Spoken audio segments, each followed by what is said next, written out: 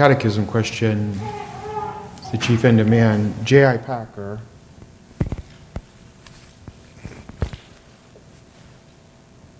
who's in glory, and I realize he had some things that differed perhaps from us in the Reformed faith, but I couldn't hold his shoes, to tell you the truth.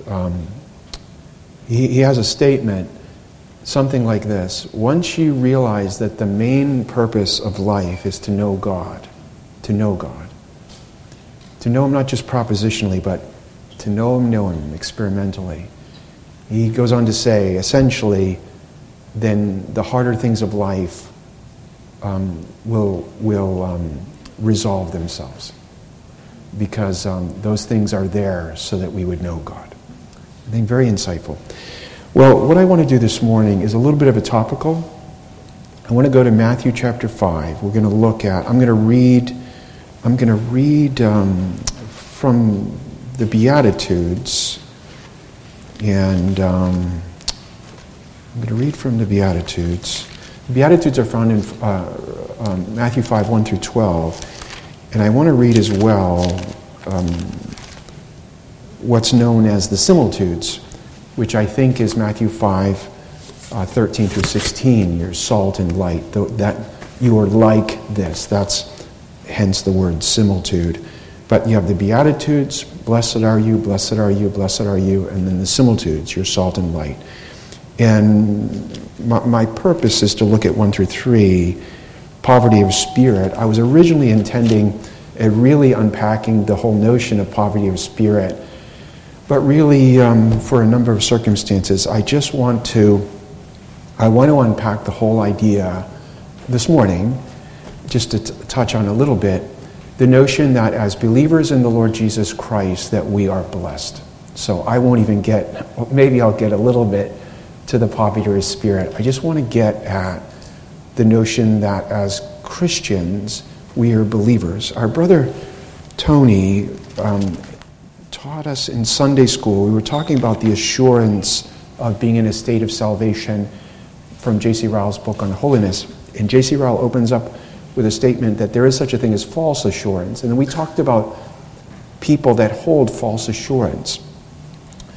What I want us to do this morning is I want to put our neighbor aside for just a minute, and I want us to focus in properly, not wrongfully, on ourselves.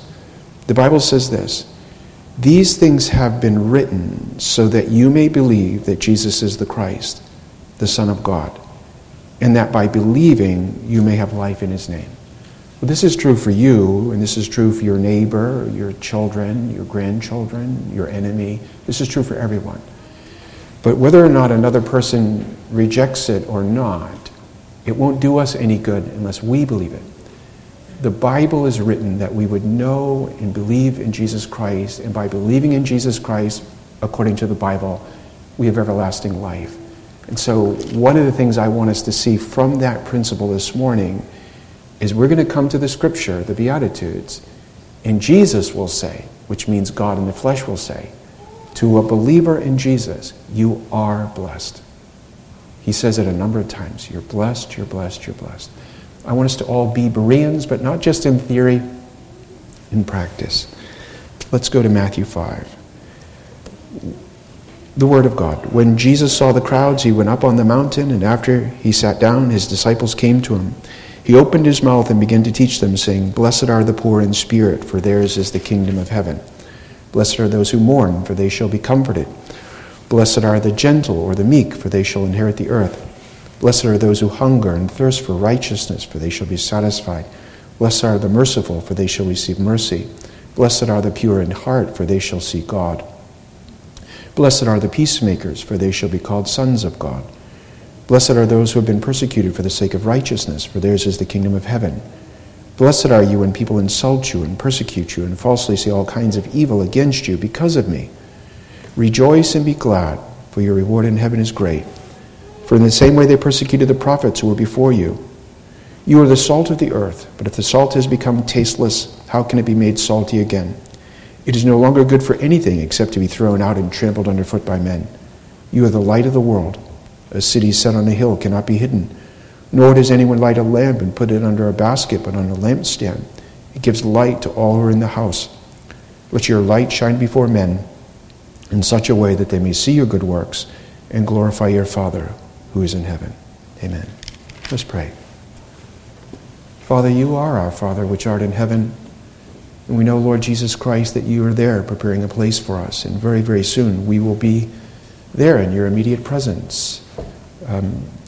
Whether or not it's before you return on the last day or it's the last day. We will either go to you or you'll come to us, and we'll be in heaven. Encourage us, Lord, today with your word. May you receive glory and honor, and may we ourselves receive comfort and courage. We pray it in Christ's name. Amen.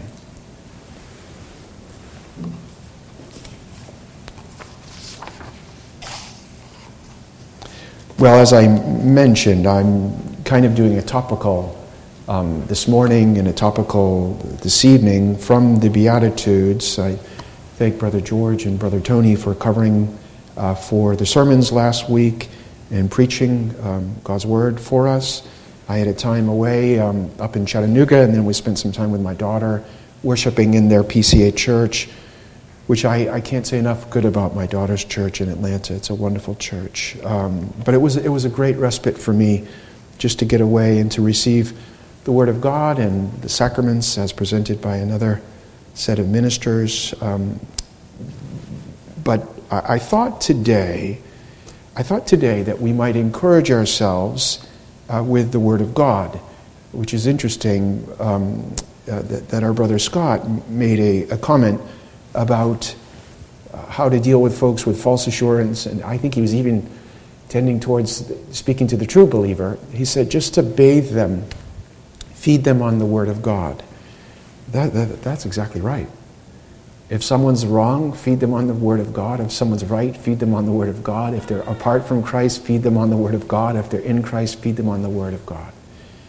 And so I want us to encourage ourselves as professing believers on the Word of God. And as I mentioned, we're probably just going to get through the whole idea that Jesus Christ, God, Emmanuel, tells his followers that to be in Christ is to be blessed. Now, I will say this. The Beatitudes are, this is part of the Scripture that you could never plumb. All of Scripture you can't plumb the depths of. The Beatitudes are not the gospel. The Beatitudes are Christ's dictates for those who are found in Christ, for those who believe the gospel. There is a couple of fellows that I'm thinking of. They're neo-legalists, which means legalists, who believe by law keeping you then merit some kind of standing before God. And there is a fellow that says the Beatitudes is the gospel. The Beatitudes are not the gospel. The Beatitudes are Christ's rules for kingdom living for those who are found in Christ Jesus. The gospel is the message of the cross, and the people that have found Christ in the cross, they live this way, and they are blessed. So it's not if you're really meek, then you will be blessed. If you are really a peacemaker, then God will love you, and then you'll see God, and then you'll earn your standing before God. This is what the other fellow who writes lots of books and makes lots of money says, that if you do these things, then you'll become children of God. That's not what the Bible says. The Bible says in John 1, 10 through 13, if you believe in him, you're a child of God, believing in Christ. So Christ pays for everything we receive, but when we come here, we'll see implied in this, though our salvation is free in Christ, he purchased it all. That doesn't mean there's not a price to be paid in as reference to our discipleship. So salvation, Christ purchases it all, we receive all. Gift. There is a cost to following Jesus Christ. We'll get at that maybe with mourning and those kind of things being abused. So one doesn't negate the other. Does that make sense? So Christ pays for all of our salvation. It's all free, all gift to us. But when then Jesus says, count the cost of following me, he means the cost of discipleship. That's how you reconcile gospel. And then here I would say there are certain directives of those who have found Christ. But when Jesus says, blessed are you, blessed are you, blessed are you, he is presupposing, speaking to believers. These are real believers. And as I mentioned, my purpose is not so much for us to be eagle-eyed, who next to me is not a real believer. I suppose there's a time and a place for doing that if our purpose is to help them. I want to leave that purpose alone. I want to speak to you directly, personally, that if you believe, not if your son or your daughter or your mom or your dad, if Christ is your only hope in life and death, then you are blessed. Then all of these things are true for you. Whether they're not true for your neighbor, let's, again, put that aside. You know, when you get on a plane, I used to think it was crazy, the thing drops down and they say, well, put it on your face first before you put it on your little kiddo. And of course the dads are quick to do it, but every mother is thinking, I've got to put it on my kid. Put the mask on first. Let's put the word on first for yourself and then worry about your neighbor maybe later. So we want to see that as Christian people, Christ says that we are blessed. Let's look at the setting of the Beatitudes. It's just a topical, so it's not particularly my ordinary method. I want to look at the setting of Christ giving this sermon, the Sermon on the Mount, which is what this is referred to, runs from Matthew 5, 6, and 7.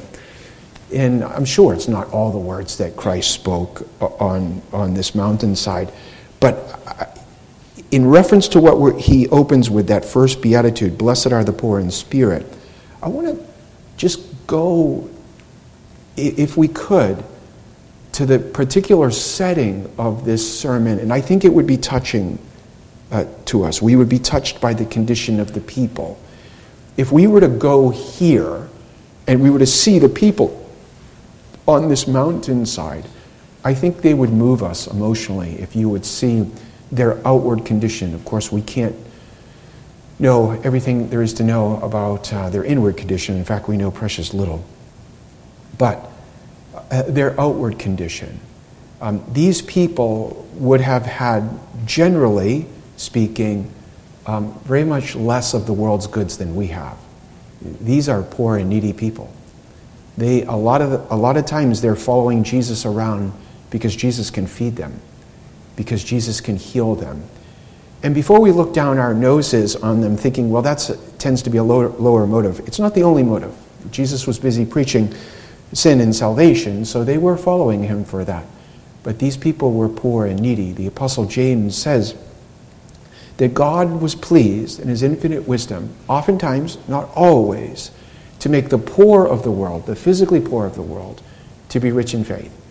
And there are precious few, comparatively speaking, of those who are rich in the world who are likewise rich in faith. It's not exclusive. Abraham was a rich man, rich materially, and rich spiritually. And it's not to say if you're poor physically, then you're rich spiritually. That is not a one-to-one. But the Bible does say, both in the book of James and in 1 Corinthians chapter 1, God is pleased to choose really the nothings of the world, very, very poor. These people would have been very destitute, and they're here to see the Lord Jesus Christ. You know, it's hard for us, perhaps living in America. I was born and raised in America and didn't really travel outside. And on our honeymoon, we took many years ago, we took a cruise, and we went to Caribbean islands. And we went to one island, I forget which it was, it'll come to me, it begins with an A. And I had never seen anything like it. People living in huts, really. There were kind of open sewers. We were on a bus tour, and then we got caught in a rainstorm in a fish market. And I grew up near a fish market, but a fish market in a first world country, not a fish market in a third world country. And I was super uncomfortable. And I remember my wife, my brand new wife, said to me, what's the problem? I had never seen poverty like this, never. And of course she had been in India and Brazil, but I had never seen anything like it. Beloved, being an American, even when I say I was poor as a church mouse, even when I was poor as a church mouse, in comparison to these folks sitting on a hillside listening to the Lord Jesus, in comparison to, say, the folks that belong to our kind of churches in Haiti or the Isle of Lagana, we are rich. Even the poorest of Americans, I suppose, have far more food, clothing. These people are poor, who are traveling around listening to the Lord Jesus Christ. So these are hungry people. And as I mentioned, God has been pleased to bless those who have little of the world's goods, to give them Christ. And I want to contrast that. So here are these materially poor people following Jesus Christ around. Where are the rich and the wealthy people when Christ is preaching this sermon? They're not here. They're not here. They have better things to do. They have fields to buy. They have cows and oxen to buy. They have marriages to plan. They have finances to invest in. They're not here. Sometimes, beloved, that having a superabundance of the world's goods are an impediment to our knowing God in Christ and to our serving God in Christ. J.C. Ryle was raised fabulously wealthy, and then I think someone basically through nefarious things robbed his father. His dad owned a bank or something like that, and he became instantly a pauper. So he was raised with a silver spoon in his mouth and became an instant pauper. J.C. Ryle is very keen to say, we professing Christians, we envy the rich. We think, if we could be a believer plus rich, that's really where it's at. But he would say the opposite. He said, really, those riches are a hindrance to coming to Christ, to following Christ, to loving Christ, to serving Christ. And we should be praying for them, the rich, rather than envy. They're not here. So when we talk about poverty, they're physically poor, they have physical needs, they come to Christ. These people also recognize that they have spiritual needs, so they come to Christ. Have you ever talked to a financially wealthy person who's also a physically healthy person?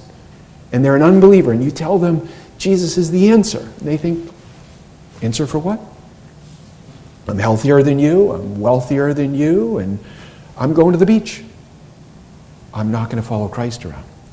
So actually in God's providence, even their outward hard condition in God's wisdom has brought them to follow Jesus Christ around. The worldling simply, what does Jesus say? Is it Matthew 6? Where your heart treasure is, where your heart is, there your treasure is also. These people have no earthly treasure. They're following Christ from town to town because Christ has become their earthly treasure.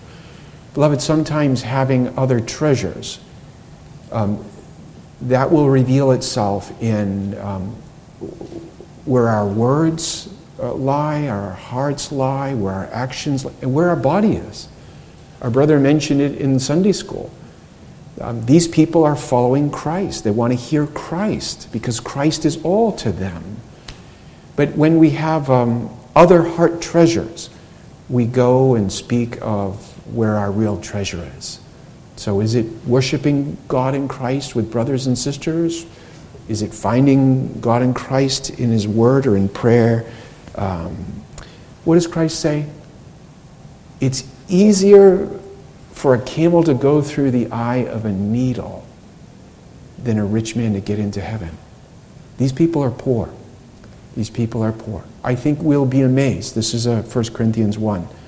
How many poor folks, materially poor folks, have been found to be blessed in Jesus Christ. And which is when Christ comes to these people and says, you are blessed, you are blessed, you are blessed. Without the Holy Spirit, if you looked at these people, you would not conclude that. When you were to look at Lazarus and the rich man, Lazarus being the poor beggar covered with sores versus the rich man, if you were to look at both of those people and you were to say which one is blessed, which one is not blessed, would you conclude that the man who is fabulously healthy and wealthy was not blessed? And would you conclude that Lazarus, who is a leprous pauper with dogs licking his sores, that he in fact was blessed? Would you conclude that? No. What I want us to see is that when Christ says to his child, who in his providence in that instance was a leprous beggar, you are blessed. And the other fellow is not, but you are blessed. I want us to go with God, not our flesh, and not the world. I want us to walk by faith and not by sight. The longer I live as a believer, the more I am convinced that walking by faith and not by sight is very, very hard to do. And we have that principle within us, that fleshly principle, that wants to believe only what we can see and touch, not what we read, and not what's invisible. We tend to believe what's real is the material, whereas the Bible says in 1 Corinthians chapter 4 and 2 Corinthians chapter 4, we're looking at the spiritual things, which are not visible. We need to believe them more, less so the other things. So we have the poverty of the audience. They are coming because they are hungry and they're physically needy, and their sin weighs them down. Christ has been busy preaching the gospel. If you read in Mark chapter 1, John the Baptist comes, repent of your sins and believe in the coming Christ. Jesus comes on the scene after John the Baptist says, behold, the Lamb of God who takes away the sins of the world. And Christ comes and preaches the gospel. Repent of your sins and believe in me.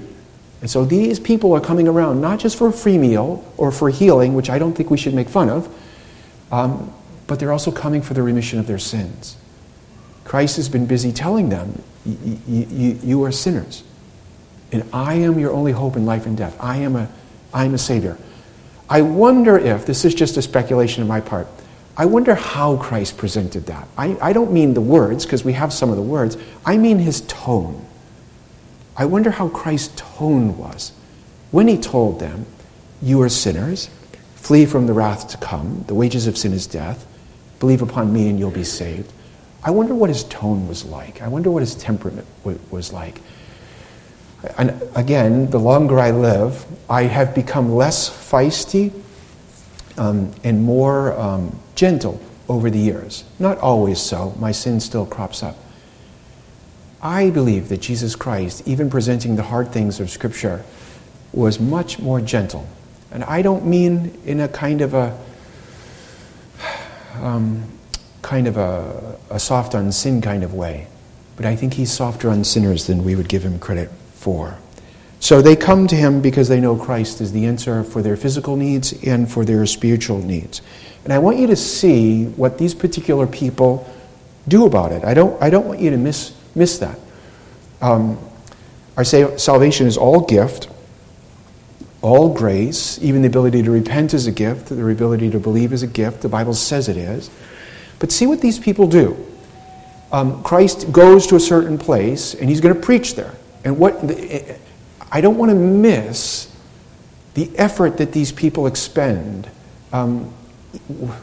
Even believing the sovereignty of God, even being a 5-point Calvinist, even being a Westminsterian Puritan, which I am. The Bible speaks to us as responsible religious creatures. Repent of your sins, believe upon the name of the Lord Jesus Christ, resist the devil, draw near to God. All of those things. These people are following Jesus Christ around. No small effort. Matthew Henry, he's my go-to guy. Matthew Henry talks about the woman who has the issue of blood. And she comes up behind Christ and she touches him. And he talks about this woman being blessed for her efforts. And he doesn't mean it in an Arminian way, because he's not an Arminian. He means that here is this woman who, even on the Lord's Day, on the Sabbath, she's there with a broken body, and God ministers to her broken body and to her broken soul as she's there exercising, using the means of grace. I don't want to pass over too quickly. These people hear from the lips of Jesus himself, as believers in Jesus, you are blessed, as they attend the means of grace, as they attend church, as it were. Though the church that they're attending is on a hillside, So the church is in a building. It's wherever the gathering of God's people meet. But they're there. What does Jesus say? Matthew chapter 7. Ask, seek, knock, and it will be what? Given to you. What happens if you don't ask? What happens if you don't seek? What happens if you don't knock? You don't have. You don't have. These people are chasing Christ. They want Christ. They're looking to Christ. And they follow Christ around. This is not Arminianism. It's the language of the Bible. And so God then tells them they're blessed. And what we find in this particular setting is Jesus Christ is acting the part, because he is. He's fulfilling Ezekiel 34. John 10 is my favorite chapter in the Bible. John is my favorite book of the Bible, but I have lots of favorite books and favorite things. But it's my favorite. My favorite section is Jesus is the good shepherd, and that his sheep know his voice. And he lays down his life for his sheep, and he takes it up again that we would have everlasting life. But John 10 is the counterpart of Ezekiel 34. Ezekiel 34, God says to his people, and he first says to the shepherds, both the kings and the prophets and the priests, he says, you're all sorry. None of you are shepherding my people rightly. You're all in it for yourself, and you're beating up my poor sheep. So what I'm going to do is I will come in Emmanuel. God will come in the flesh. I will shepherd my own sheep. That's Ezekiel 34. And I'm going to seek them out. I'm going to save them. I'm going to take care of them. I'm going to feed them.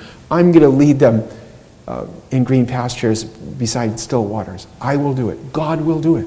God himself will do it. That's what this is. This is Jesus Christ fulfilling Ezekiel 34. This is Jesus, the good shepherd, coming to what kind of folk? Lost sheep. And he's coming to seek and to save them and to provide for them. And he's doing so by calling them to himself and by preaching to them. And as I mentioned, Christ will tell his people that they are blessed. I want to first look at the definition of what blessed is, and then I want to look at three aspects of what it means to be blessed. Depending upon the kind of Christian church you go to or your theological convictions, biblical convictions, you understand being blessed differently or variously. Sometimes people think, well, to be blessed, it means to be healthy or to be wealthy, and health and wealth can be a blessing. But as I mentioned, it could be an outright curse. Read Psalm 73. Read Psalm 73. The first part of Psalm 73 says, look at all these people, these unbelievers. They're so healthy and they're so wealthy and they hate you. And look at your people, O God. We're all poor and sick. And then the psalmist says what? Then I came into your presence and I remembered what their end will be and what our end will be. And then he reasons by faith in the Word of God. They are not blessed. We are blessed. They have a superabundance of the world's goods. We have a paucity of the world's goods. But the world's goods is the most heaven they're ever going to have. And our paucity of the world's good is the most hell we'll ever endure. So we want to define blessed according to the Bible. Makarios is the Greek word used here. And where's little baby Asher's floating around somewhere? So Psalm 1, blessed is Asher, and then and that's in the Hebrew, and then in the Greek it's Makarios. It's blessed. Both Asher in the Hebrew and Makarios in the Greek can be translated blessed or happy. So Christ is saying, you are blessed. You are blessed. Happy are you. This is the counterpart in Luke's Gospel, chapter 6. Woe unto you who laugh now, because you're going to weep later. Woe unto you who are well fed now, because you're going to be hungry later. So when you hear blessed can be translated happy or joyful, don't recoil at that. I don't mean in a frivolous way. I don't mean like happy as eating like cotton candy or something like that. What does David say? At your right hand are what? Forevermore. Pleasures or joy forevermore. God in Christ is our joy, is our satisfaction. Heaven is a place of consummate happiness because God in Christ will be there immediately and we're going to be there without any sin. So don't get turned off by the notion of happiness. Our happiness is to be found in Christ. But it's this blessed. And what he means is to be a recipient of God's saving favor. This is why when Tony was touching on, from J.C. Ryle, on the doctrine of assurance, it's one of my favorite doctrines in the entire Bible. I love it. So chapter 17 of our confession is perseverance of the saints. Chapter 18 is assurances of grace. One is the objective, that's the perseverance. We will persevere with Christ because he perseveres with us. Look at chapter 17. Objective, what God in Christ does for us. Chapter 18, which is the assurance, is our subjective understanding of the objective. In other words, I know that I have passed from death to life. We're confident that we're recipients of salvation, confident that we're recipients, objects of God's love. I love that doctrine. And so when we come here, Christ is saying to his people, to bolster our assurance, you have passed from life to death. You're not cursed. There is no condemnation. You are blessed. So to be blessed means to be a recipient of God's saving favor. To be a recipient of God's saving love. To be saved. To be loved by God. To be cared for by God. To be prayed for by God. That's what this means. So we have union and friendship with God. That's what it means to be blessed. So when he talks about the spirit, hungering and thirst for righteousness and spiritual poverty and those kind of things, he is saying to his people, you are bound to the Father, the Son, the Holy Spirit. You're in union. You're in friendship with God. This is the Romans chapter, Romans chapter 8. He's given us everything in Christ his Son. There is no earthly pain that we could go through, and we can go through a lot of earthly pain, is there not, beloved? That sometimes we wish, a lot of times we wish, I wish I didn't have this pain. I wish. But the pain doesn't mean we're not blessed. We want to reason according to the Word of God. We want to reason according to the Spirit of God. We've passed from life to death. No condemnation. We have God. You say, well, I have cancer, but you have God. You say, I have no money, but you have God. You see what I mean? That's what's going on. I know it's just general. So the aspects of blessedness is, first thing I want us to see is that when Jesus says to his people, you are blessed, Christ can't lie. Christ is God come in the flesh. He cannot lie. I know there are schools of religious thought. Is it possible for God to lie? What about biblical lies? Let's put that aside. To me, it's just silliness. The Bible says clearly, the book of Titus, God cannot lie. God abominates lying. If you ever listen to someone, here's the 6-volume set on why God lies. I don't know. If you want to waste your time and hurt your soul, go ahead and do it. I wouldn't do it. Just respond back. The Bible says God cannot lie. He's all truth. He hates lies. Everything that God in Christ says is true. He's God come in the flesh. So God comes to you and to me this morning and says, you are blessed. Now, we're going to have 3 kind of enemies that will for sure come against us with that. We're going to have the world. Does the world think that believers of the Lord Jesus Christ, in the Lord Jesus Christ, that we are the blessed? Do they? Do they look at your life and go, you know what? That's kind of the life that I really want to have. You all are doing great. No, what do they think? They think they need to scrape us off out of the country because we're the offscourings. This is the 1 Corinthians 4 and 2 Corinthians 4. We think we're the dregs of the earth. And they don't think that we're blessed. Why? Because we're mourning for our sins. We're hungering for righteousness. We have certain views on the Sabbath. Crazy, legalist Sabbath. What kind of lunatics believe in the Sabbath and the 4th commandment and the 2nd commandment? It's so horrible. We're walking around. We're so sorrowful. And they think that we've made a bad bargain. Oh, believe in Jesus and just kind of go moping your whole life and you can't enjoy all the nasty sin in the world. And boy, it's such a bummer. The only reason they think that is because they don't know God in Christ. Are there hardships to the Christian life? Sure. Are there sweet sins that we can't enjoy anymore? Sure.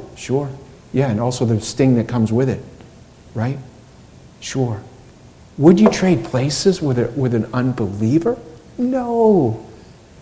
They think that we're not blessed. They think that we are cursed because they don't know God in Christ. They don't know His goodness. They don't know His sweetness. They don't know Him. So it's not, I want to pick on them less. They just don't know. They don't know what they don't know. They don't know. But the world will say that you are not blessed. The devil will tell you that you are not blessed. And here's another enemy that will tell you as a believer, you're not blessed. Don't believe that pastor when he says God loves you. Don't believe him. What entity would that be? Your own fallen flesh. Even as a believer, doesn't that happen? Something happens in your life, something painful. It's usually the painful things well, does God love me? And people that are not going through pain think, whoa, but I would do what I would do. Okie dokie. Okie dokie. Come back and talk to me when you're coming back from the funeral of the person that you love. Not from the funeral of the people I love, but from the funeral of the people that you love. Come back and tell me what you do then. Right? Right. When the hard times come, we have a flesh that says, Jesus said you're blessed. You don't look very blessed. You think Christ loves you? What should we do to that, beloved? We should crucify that. We should mortify that. To use the language of our brother Scott, we should bathe that in Scripture. We have a little voice in our head that says, you know what, you're really not blessed. You're not going to see God. You're not a child of God. You won't go to heaven. And the Word of God comes along and says that's not true. We need to shut the mouth of that adversary. I think our fallen flesh is worse than the unbelieving worldling and even the devil. Don't listen, beloved, to any contrary voice as a believer in Jesus, even your own fallen flesh, that will tell you that you're not blessed. Jesus says that you are. And there are hard things in the Bible, hard things to understand, and then there are easier things to understand, perhaps not able to reconcile, but we can understand them. Jesus says over and over and over and over and over again to you, believer, Makarios, Makarios, Makarios. You are a recipient of my saving grace. I need to live on that. I need to believe that. So the first thing that we learn is it's true. The second thing I alluded to is that it's a spiritual blessedness. He talks about poverty and spirit. So right away we realize that the blessings that he talks about in reference to the directives of being poor in spirit, hungering for righteousness, it's a spiritual blessing. And this is where the carnal person, whether they're inside the church or outside the church, meaning the person that's reasoning according to the flesh, when Jesus says, I have spiritual blessings for you. The carnal person who's bereft of the Holy Spirit says what? So, what time is the buffet? They're gone. They're gone. You tell people, you can be forgiven of your sins. Christ can pray for you. The Holy Spirit can indwell you. You'll be on your way to heaven. You'll inherit the new heavens and the new earth. And the person that's thinking like they don't have the Holy Spirit, what do they think? I want to play golf. I want to be healthy. They have no. This is the Luke 14. I've got stuff to do. I've got to buy a house. Spiritual blessings are only attractive to spiritual people. And so when he comes here, not only are these blessings true, but they're spiritual blessings. Even for those of us who are born again, it's harder. I keep referencing the 1 Corinthians 4 and 2 Corinthians 4, particularly 2 Corinthians 4. Read that. It's like verses 1 through 18. Paul says we're looking at the eternal things, not more than we are the temporal things. Beloved, spiritual benefits or spiritual blessings are a little bit harder for us to discern because we live here and now. We have a body. We live in a fault. We have to eat. We get sick, and our kids get sick, and all of these things happen. And so I'm not denying that. those things make it harder for us to say, you know what? It doesn't matter if I'm sick, I'm justified. It doesn't matter if my kid is sick, he's adopted by God in Christ. You see what I'm getting at? Christ wants us not to deny the reality of the physical, but to value the spiritual blessings higher than the physical. And the only way we can do that is by faith. Because our flesh really wants to say this: I want to believe in Jesus and go to heaven and have God's love, but I want to be really healthy, and I want my kids and grandkids to be really healthy, and I want to have enough money to do whatever I want to do. God has another plan, right? But His way is best. The blessing is real, the blessings are spiritual, and we have to discern what these blessings are. I just mentioned the justification, the adoption, that God the Holy Spirit indwells you and increasingly sanctifies you, that you have the assurance of God's love, you have the joy of the Holy Spirit, it's the perseverance of the saints, and you're going to be glorified. This is why Jesus says to His people, you are blessed. And then the last thing I want to say, because I'm going too long, is He mentions, for theirs is the kingdom of heaven. I've mentioned probably so many times, which is why I think I mention it too much. I believe, is what I believe, so I preach what I believe. I believe biblical Christianity is principally otherworldly. I don't mean that we're not actively engaged in this life. We should be the best Christian mom, the best Christian dad, the best Christian husband, the best Christian wife, the best child, Christian child, all of that.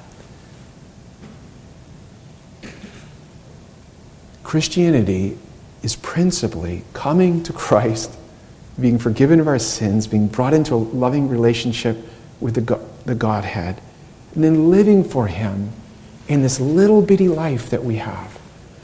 And whether our life is of 2 days or 102 years, it's a little bitty life. And Christ has come to die for us, to reconcile us back to God, to ultimately to do what?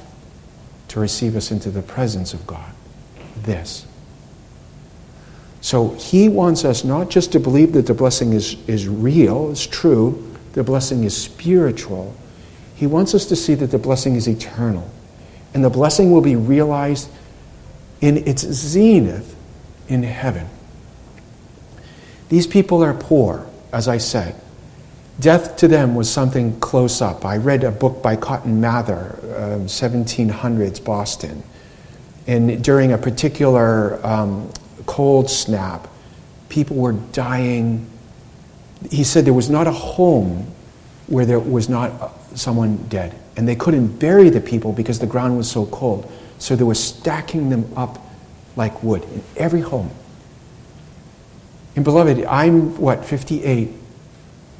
In my youth, we went to a lot of funerals. No one and I'm not arguing the rightness or the wrongness of this. It was just my grandparents' belief and my parents' belief.